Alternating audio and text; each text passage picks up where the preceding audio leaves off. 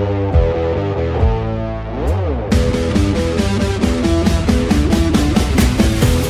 what's going on? Welcome to the program. Thanks for listening to the podcast. You can subscribe, by the way, at all of your favorite podcasting platforms. As I mentioned yesterday, we are now up on the Google platforms. Oh, I'm sorry. No, we're on iHeartRadio. Yeah, we're on the iHeartRadio app now. We've been on Google for a while. iTunes was first. So you can go to thePeteCallender.show.com and find your favorite podcasting platform, and then do us a favor and subscribe. You can also join the Facebook group called The Pete Callender Show. You can also head on over to the Patreon page where you can make direct financial support to the program. And, folks who have done that have helped launch the program here. We've gotten the mixing boards. Now I can actually do the program because they locked down the entire radio station where I had initially started doing some of the recordings, but all of that's now on lockdown. So because of the support of patrons, we are able to continue to do the show. So folks like Ron and, Becky and Nick, and I think I've read everybody's name, Meredith and Eric. Thank you very much for your support. Folks also have, you should have received your bumper stickers by now. We've got another round to do this weekend. Christy and I, we've got another round of bumper stickers to mail out. And so now it's a lot easier for us, because when we first started, it was a bit overwhelming. We had a lot of mail to send out, but we do appreciate everyone's support. Also, the program is made possible by folks like Rowena Patton and her all-star powerhouse team, who they've been advertising with me for years. When I had the radio show in the afternoon here in Asheville, she was the very first advertiser that took a chance on me back in 2012. I had no endorsements, no clients at that point, and she was the first, and she's been with me these many years. And look, everybody understands that right now all of this coronavirus stuff has impacted us all in many different ways. And maybe you feel like you need to sell your house, and you've been thinking, well, we can't even hold an open house right now, right? Like, what do you do? Well, Rowena Patton has offered walking tour videos of homes since 2007. She's been doing this on every listing, just like The Real Thing, meaning your buyers can tour your house without having to leave their homes. So you can start out with a video consult with Rowena Patton. All you got to do is give her a call at 333-4483 or go to her website, mountainhomehunt.com, 333-4483, mountainhomehunt.com, and start packing. So a couple things here. The Asheville City Council approved expanded powers for the mayor, Mayor Esther Mannheimer. This was a unanimous vote by the Asheville City Council. They adopted an ordinance delegating additional authority to the mayor. This would allow the mayor to issue regulations by proclamation as necessary, according to WLOS's story at WLOS.com. The ordinance is authorized by this particular section of state law, may permit prohibitions and restrictions, including but not limited to. You're going to hear that language a lot today. Including but not limited to, right? That's lawyer talk. So things that the mayor could, and I stress could, not that this is occurring right now, but the mayor could do things like, for example, impose a curfew, directing and compelling the voluntary or mandatory evacuation of all or part of the population from any stricken or threatened area within the governing body's jurisdiction. This is all, by the way, according to the statute. Okay, so not that there's anything right now that seems to indicate we may need to evacuate parts of the city or we may need to impose a curfew or anything like that. Just this is what the mayor is empowered to do under this law now that the council has given her this expanded power. All right, so impose a curfew, evacuate parts of the city. What else? Prescribing routes, modes of transportation, and destinations in connection with evacuation.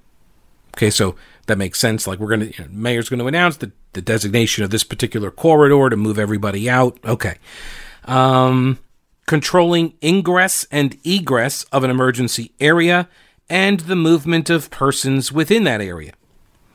Earlier in the day, Buncombe County officials announced that they were drafting a stay-at-home ordinance in an effort to stop the spread of COVID-19. I'll get to that in a second. They also, at the city council meeting, got a presentation on the One Buncombe Fund. This would support individuals and small businesses being defined as those with fewer than 50 employees.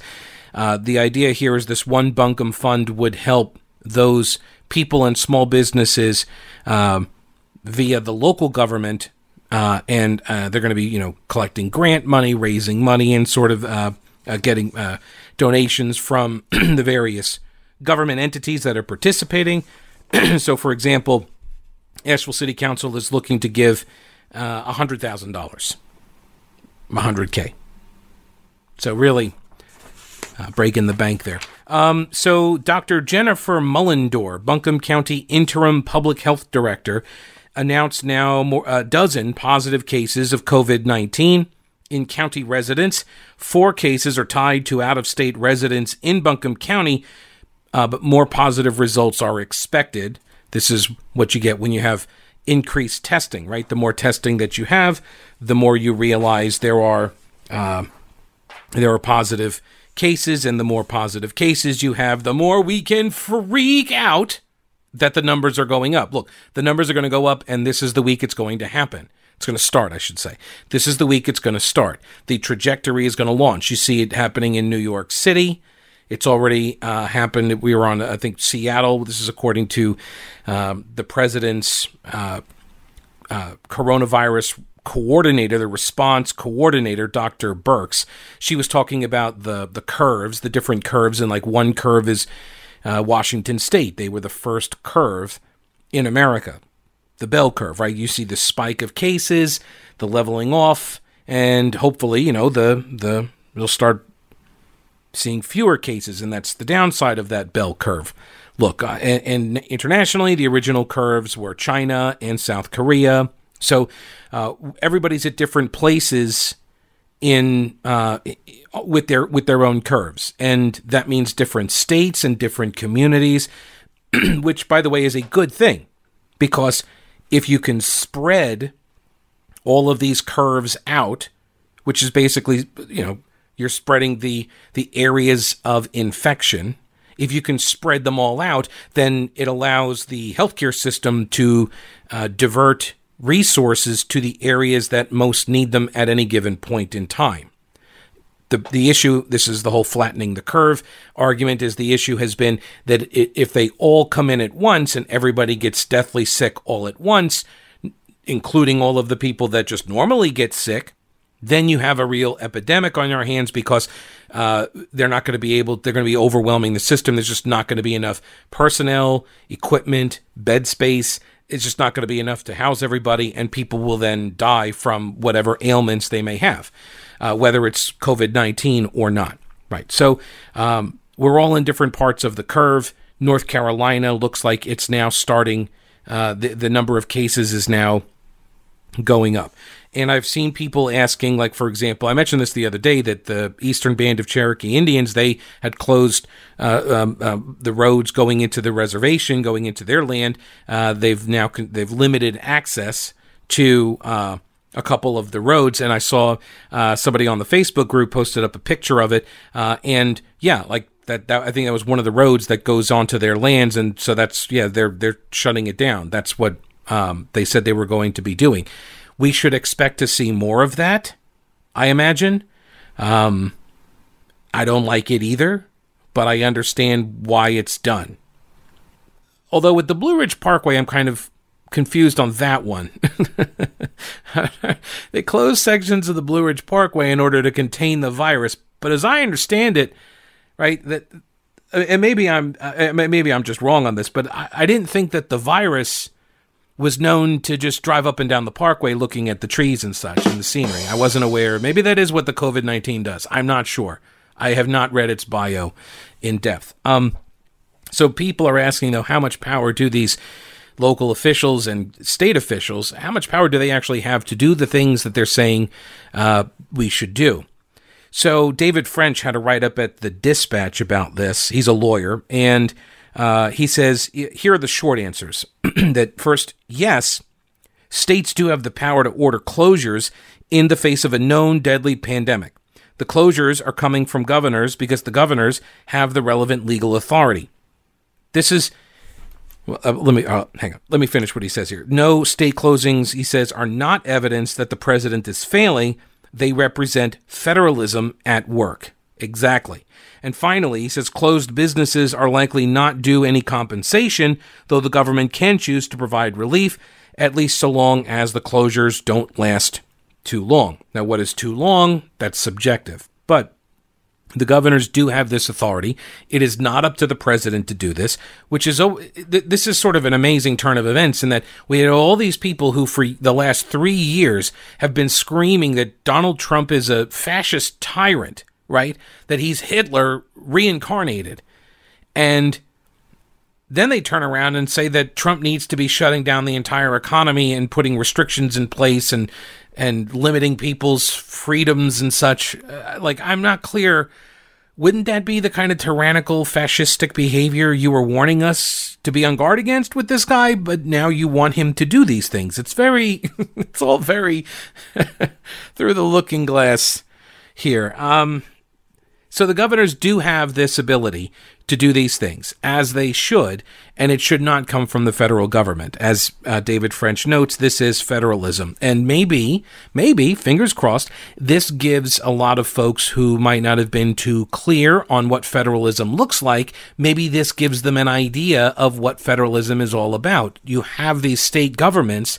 They are the wellspring of authority when it comes to, they were the ones that created the federal government in the first place.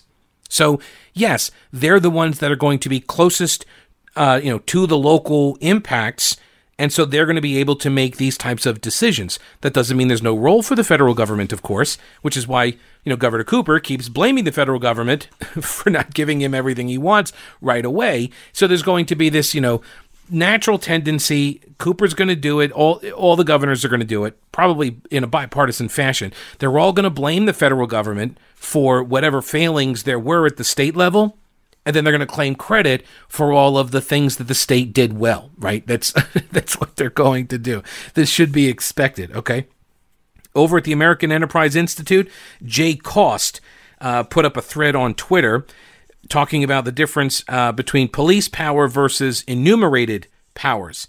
He says a governor backed by a state legislature has the sovereign power to make you go home if you are a menace to public health. President Trump does not have that power.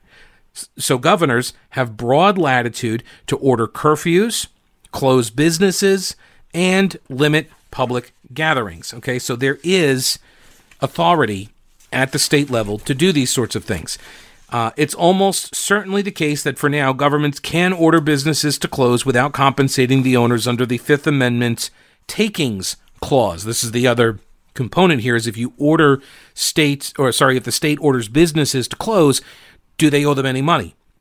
In Lucas versus South Carolina Coastal Council, Supreme Court ruled that regulations that deprived the landowner of all economically viable use of his land constituted a taking, and so they had to pay. Okay, the Coastal Council had to pay this guy. But in another case, Tahoe Sierra Preservation Council versus Tahoe Regional Planning Agency, the battle of the bureaucrats. The court refused. The court refused to order compensation for a landowner who faced a 32-month development moratorium.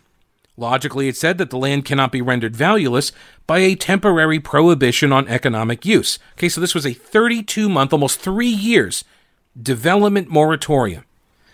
And so the Supreme Court said, well, no, because they put a time limit on it. This is why, by the way, if you recall, the hotel moratorium that the city of Asheville passed was for 1 year. And one of the things the Asheville City Council kept talking about and was being advised by lawyers is that you can't just make it permanent. You can't just be open-ended. You have to put a fixed end. It's got to be for a limited time and a focus, a purpose. And so it can't just be an open-ended ban on all hotel development. This is so you don't run afoul of the Constitution and the Fifth Amendment, the takings clause. So they said logically, that the land can't be valueless if it's just a temporary prohibition, okay, because the property will recover value as soon as the prohibition is lifted.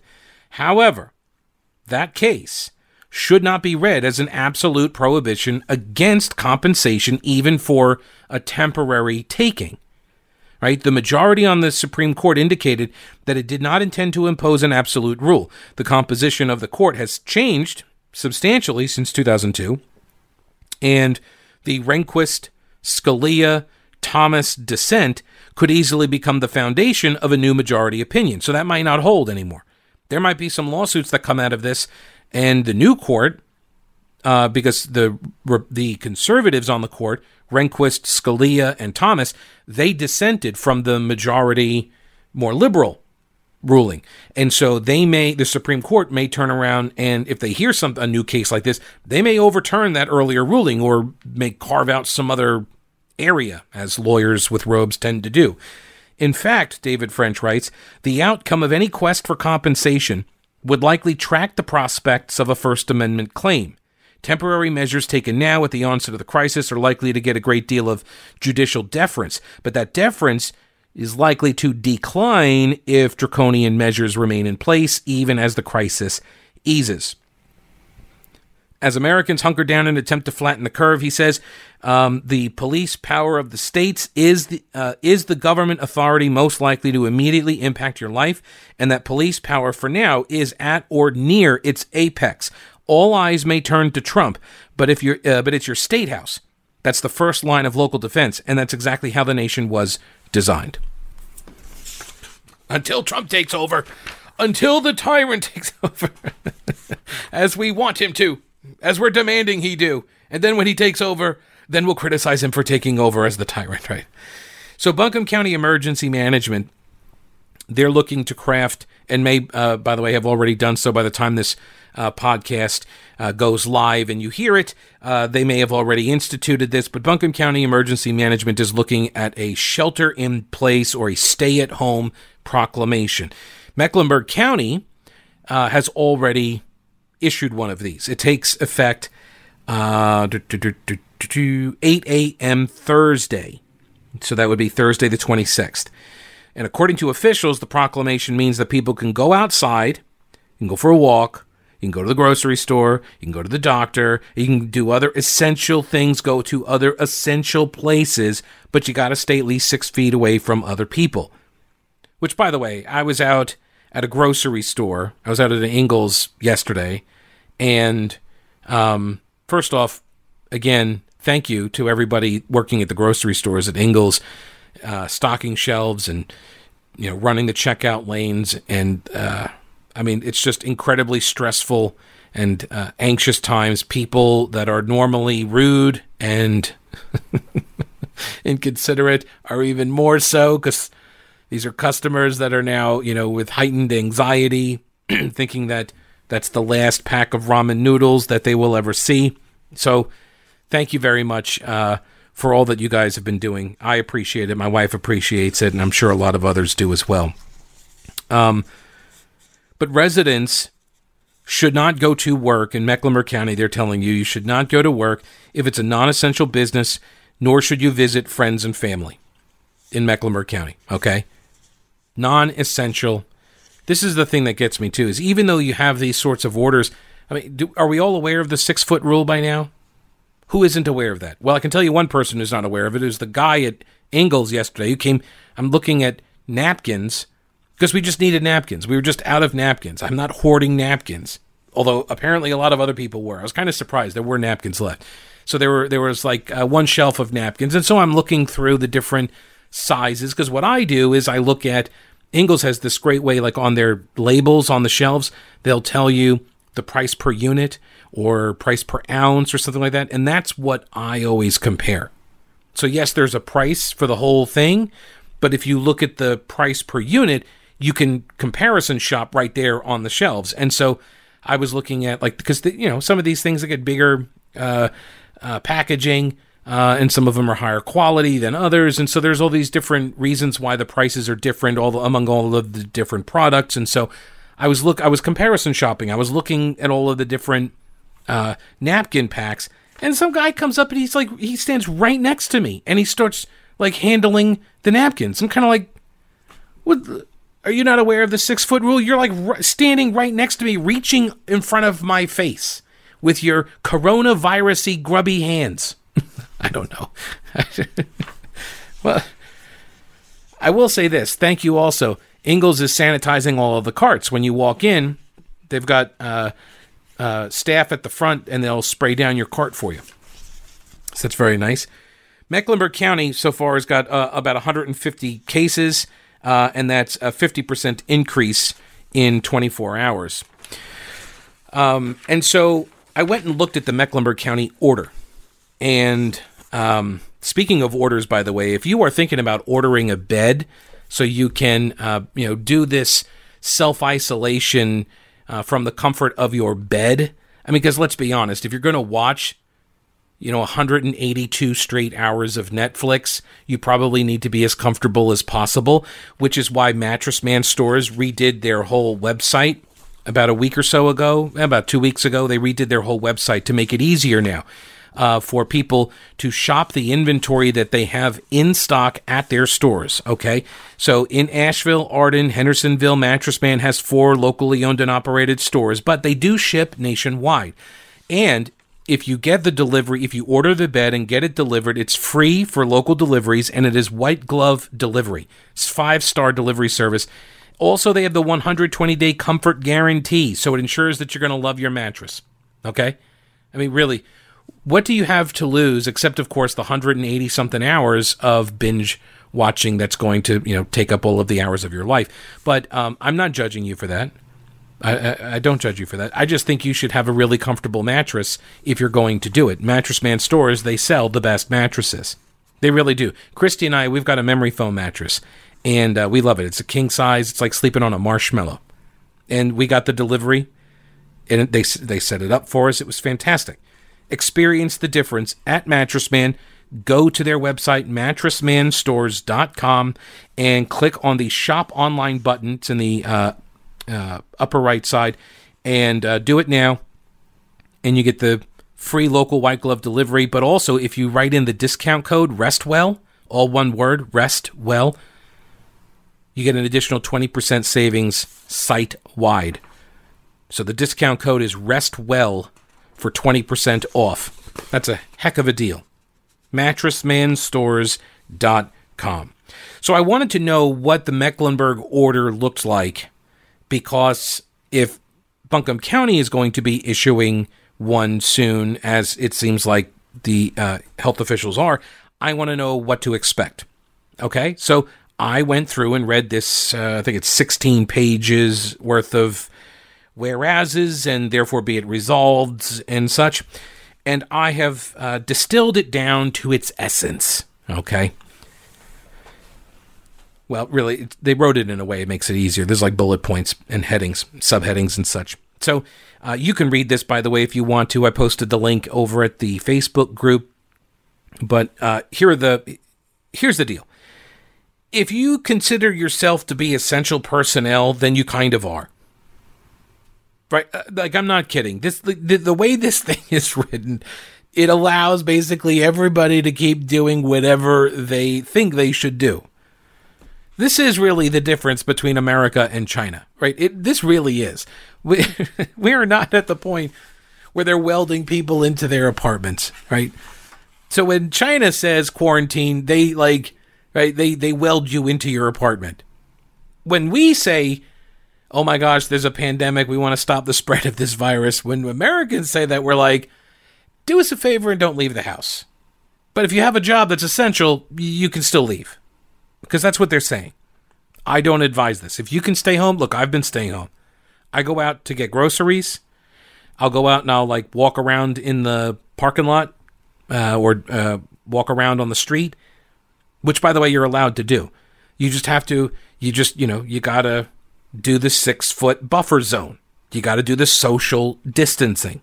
There's a term that I never would have guessed would become so widely used, right? Of all of the of all the terms that could have made it into our lexicon, social distancing. Not one of them I would have ever considered. Non-essential business and operations must cease, says the order. Okay? Non-essential businesses and operations.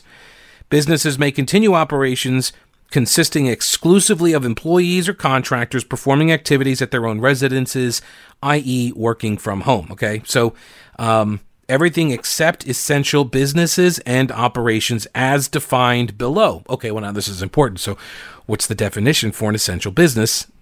Okay. Prohibited activities. All public and private gatherings of more than 10 people prohibited, except for the limited purposes permitted by the proclamation. All places of public amusement where people may gather, whether indoors or outdoors, including but not limited to locations with amusement rides, carnivals, amusement parks, water parks, aquariums, zoos, museums, arcades, fairs, children's play centers, playgrounds, recreation centers, funplexes, theme parks, bowling alleys, movie and other theaters, concert and music halls, and country clubs or social clubs shall be closed to the public. Okay, those are prohibited activities. All right. Then they have restrictions on nursing homes, long-term care facilities, and assisted living facilities. This basically is like you can't visit anymore. You got to keep everybody socially distanced. No bingo parlor events, that kind of stuff. Then prohibited and permitted travel. All travel, including but not limited to travel by automobile, motorcycle, scooter, train, plane, public transit, except for essential travel and essential activities as defined herein and otherwise defined in this proclamation, is prohibited. If you're going to ride on public transit, you got to comply with the social distancing requirements to the greatest extent feasible. This proclamation allows travel into or out of the county to maintain essential businesses and operations and minimum basic operations. Okay, so again, all of these things like, you can't do this, you can't do that, no this, no that, except, of course, if you're essential. Okay. So what are essential? So leaving the home for essential activities is permitted, they say. And you may leave, this is what they consider to be an essential activity for health and safety. Makes sense, right? If you got to go to the emergency room, you got to take the pet to the veterinarian, emergency services, get medical supplies, anything that you can't do virtually, telemedicine like we discussed yesterday. For health and safety, you can leave the home. That's A. B. For necessary supplies and services. Okay, so groceries and food, household consumer products, supplies they need to work from home, products necessary to maintain the safety, sanitation, and essential operation of residences. Okay. C, for outdoor activity.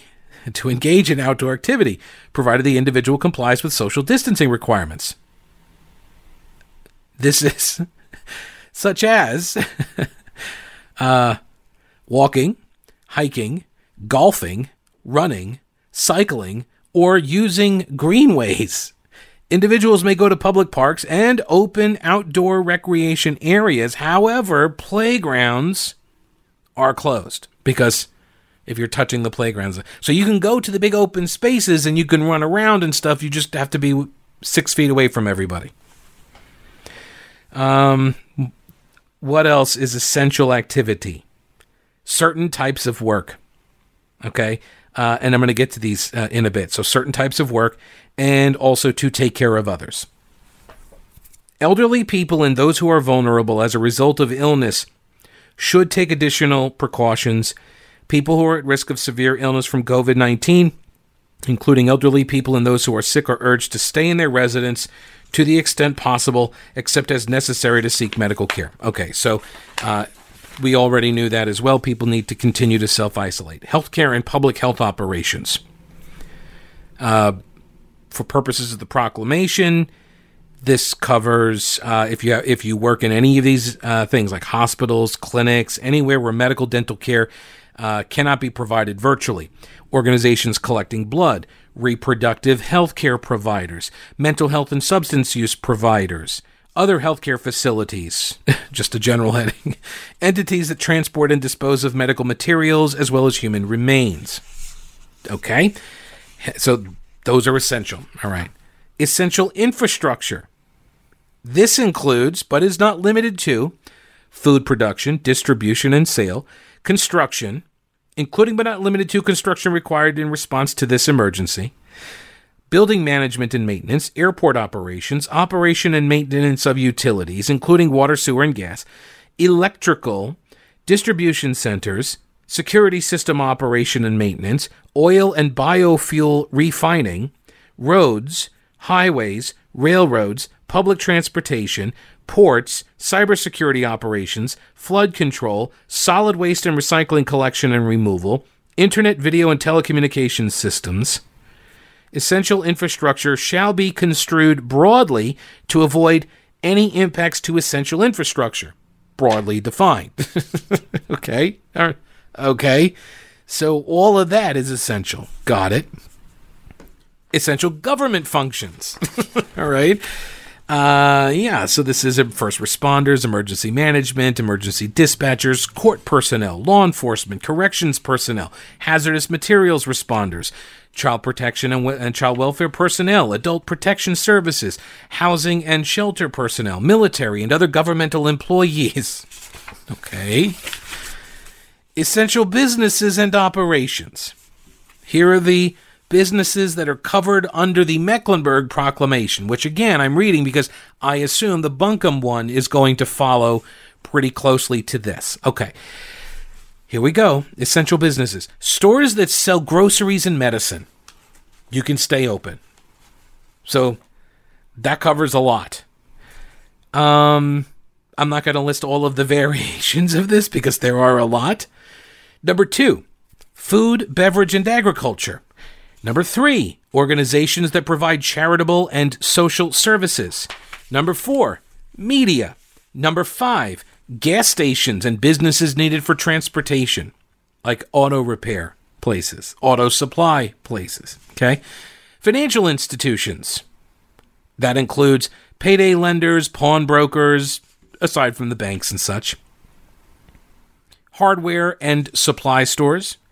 Critical trades, like plumbers, electricians, exterminators, cleaning and janitorial staff, commercial and governmental property staff, security staff, operating engineers, HVAC, painting, moving and relocation services. Okay. Number 9, mail, post, shipping, logistics, delivery, and pickup services. Number 10, educational institutions. Number 11, laundry services, like laundromats. Number 12, restaurants for consumption off premises. 13, if you sell supplies to help people work from home, you're essential. Number 14, supplies for essential businesses and operations. So if you supply businesses, you're essential. Transportation, so airlines, taxis, everything, Uber, Lyft, all of it. Home-based care and services, residential facilities and shelters. So for assisted living. Number 18, professional services. Professional services, and I read this one too because that could be pretty expansive, and it is. Legal services, accounting services, insurance services, real estate services, restricted to appraisal and title services. Number 19, child care centers. 20, manufacture, distribution, and supply chain for critical products and industries. This includes pharmaceutical, technology, biotechnology, healthcare, chemicals and sanitation, waste pickup and disposal, agriculture, food and beverage, transportation, energy, steel and steel products, petroleum and fuel, mining, construction, national defense, communications, as well as products used by other essential businesses and operations. Number 21, hotels and motels, to the extent used for lodging and delivery or carry out food services. And finally, number 22, funeral services. So all of these industries are considered to be essential. What's left? I mean, besides podcasters, what is left? This is why people are frustrated in all of this. It's because, on the one hand, we're being told by state officials everything needs to shut down, everybody needs to stay home, don't do anything unless you're an essential business, which is basically everything. Well, wait a minute. What else do we have? Oh, the Wake County Sheriff Gerald Baker never letting a crisis go to waste. This is one of the sanctuary sheriffs. This is one of the guys that refuses to work with ICE, and he just lets the criminal illegal aliens go out of his jails rather than hand them over to ICE, because ICE says, hey, that person that you just booked into the jail and maybe just finished their sentence, that person is and is in the country illegally. We would very much like to be able to deport him because he's a criminal. Can you hold on to him for like 24, 48 hours until we can get some staff over there to go get him? And the sheriff says no. And Buncombe County has a sheriff that does this. Mecklenburg County has a sheriff that does this. I think there's another one. Maybe Cumberland County may do it. So here's Wake County Sheriff Gerald Baker. He said yesterday no pistol purchase permits or concealed carry permits can be requested through the end of April. He said, but don't worry, all of this is going to end on April 31st. Do you see the problem with that? There is no April 31st. He did clarify later, saying April 30th. So this is through the end of April, and the hiatus will give deputies a chance to catch up on the backlog of pending permits. Nearly 300 people a day have applied for permits so far this year, more than triple the number last year. Why do you think that is? Right? People are buying firearms. Why? Why do you think people want to go out and buy a gun?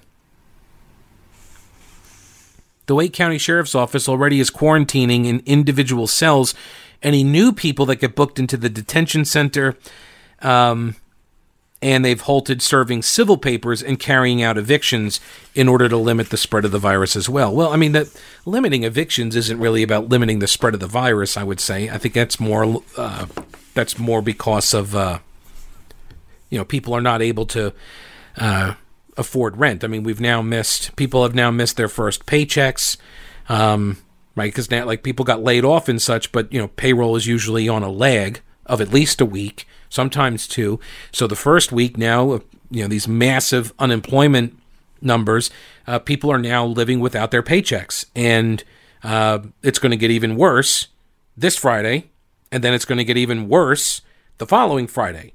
And the longer this lasts, the worse it gets. This is why Donald Trump was talking about at his press conference that the economy was not our system, the economy and the free market was not made to be shut down.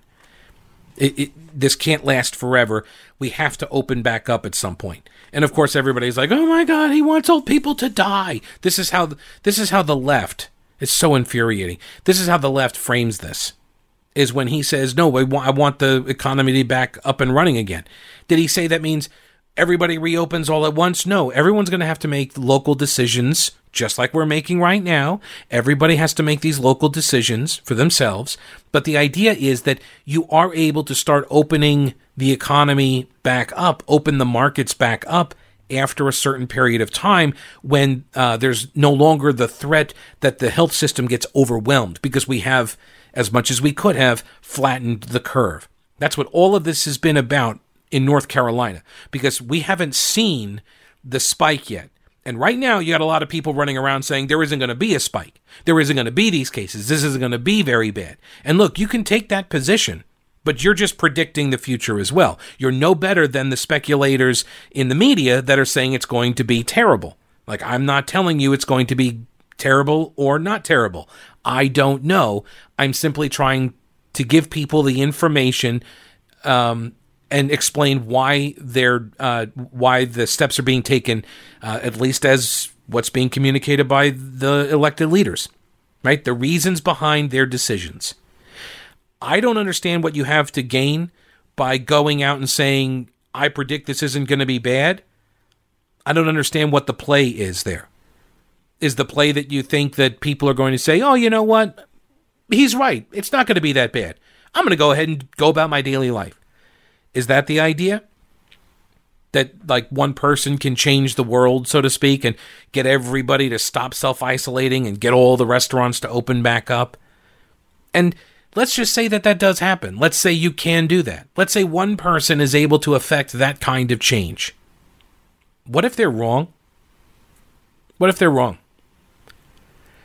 Right? Do you carry with you the burden of hundreds of deaths? Because that's what happens when a virus spreads this quickly, and it takes out people that are old and have immune systems that are compromised. And by the way, immune systems that are compromised or breathing issues, that also covers asthma. I saw today there was an article, some principal or teacher or somebody up in New York City just died. They were like 35 years old. That's what happens. That's part of the death toll here. So when everybody talks about, oh, it's just grandma and grandpa, oh, it's just the old people, it's not just. People tend to forget there are a lot of folks out there with immune systems that are compromised, people with, MS or any other kind of, affliction like that. It's going to take its toll on those people, and they're not elderly. And they can be very young. Some people can be very, very young with compromised immune systems.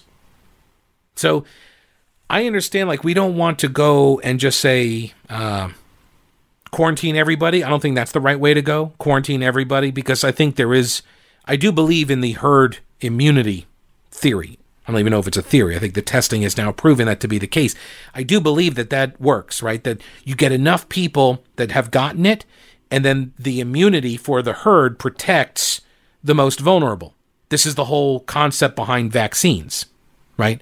Enough people get the vaccination that polio can't spread as rapidly and as widely as it could have otherwise. That's what we're trying to do here. And so, yeah, we're probably going to get sick. I may have already gotten sick. Who knows? I may have had it. It already manifested itself somehow really mildly, and I didn't even know it, and I've already passed it on. That could very well be the case. I'm trying my hardest not to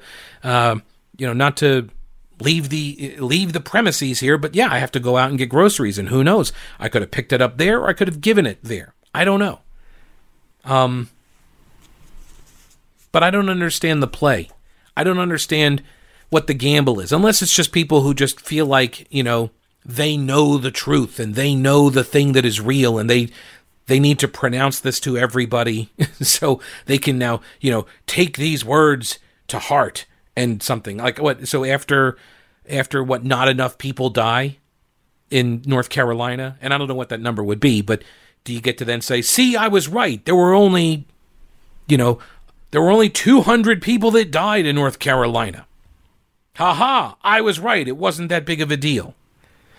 The problem with that also is that you're never going to know whether the steps that have been taken actually made it not that big of a deal, right? Because we are taking these steps, going around and shouting from the mountaintops that everybody's overreacting to this. You have the benefit, the insulation of not having to actually test your theory, right? It's a pretty privileged perch to be sitting upon, because the steps that have been taken can minimize this. Right, and we may never have known how bad it could have gotten because of the steps that we did take. So, all right, back to the Wake County Sheriff. Wake County temporarily suspending all pistol permits and concealed carry services until April 30th. A pair of Republican lawmakers immediately raised red flags over this. By the way, if you're looking for flags, you know who's got a whole bunch of flags is Tim over at Old Grouch's Military Surplus. It's true. Tons of flags. Other stuff, too. He's got all the maps. He's got maps from battles and such, like pretty cool maps. If you served in a certain theater or war and you want maps from that war, and he may have them. And if he doesn't have them, he can find them, because that's what Tim does at Old Grouch's on Main Street, downtown Clyde. It's an old school, traditional military surplus store, but it has a mix of modern and vintage items. He's always interested, by the way, in your vintage and unique items as well. So let him know. You never know what you're going to find at Old Grouch's, but you will find quality stuff. He's got new stuff in there, like, military hats with all of the different branches of the armed services. He's got the real U.S. surplus stuff like magazine pouches, vests, gear, camo, T-shirts, dog tags, which, by the way, make great kids' gifts. Everything is real surplus, and so it's U.S. made, and that means durability.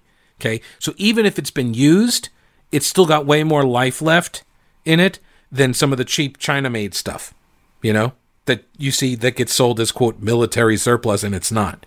All right, so go check out oldgrouch.com, oldgrouch.com. He'll ship directly to you, oldgrouch.com.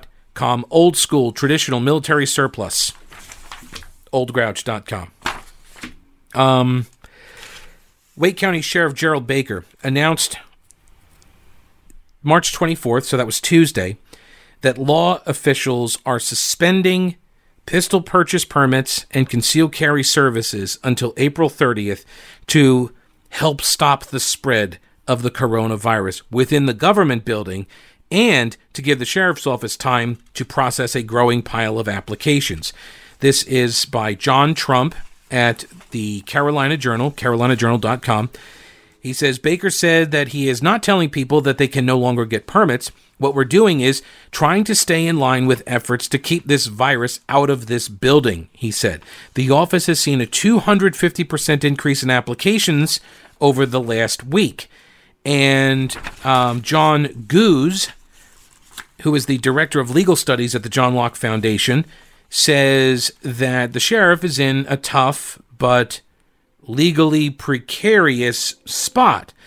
He says, look, I understand the sheriff is worried about his staff having to interact face-to-face and in many cases fingerprint hundreds of applicants, any one of whom could be carrying the COVID-19 virus, right?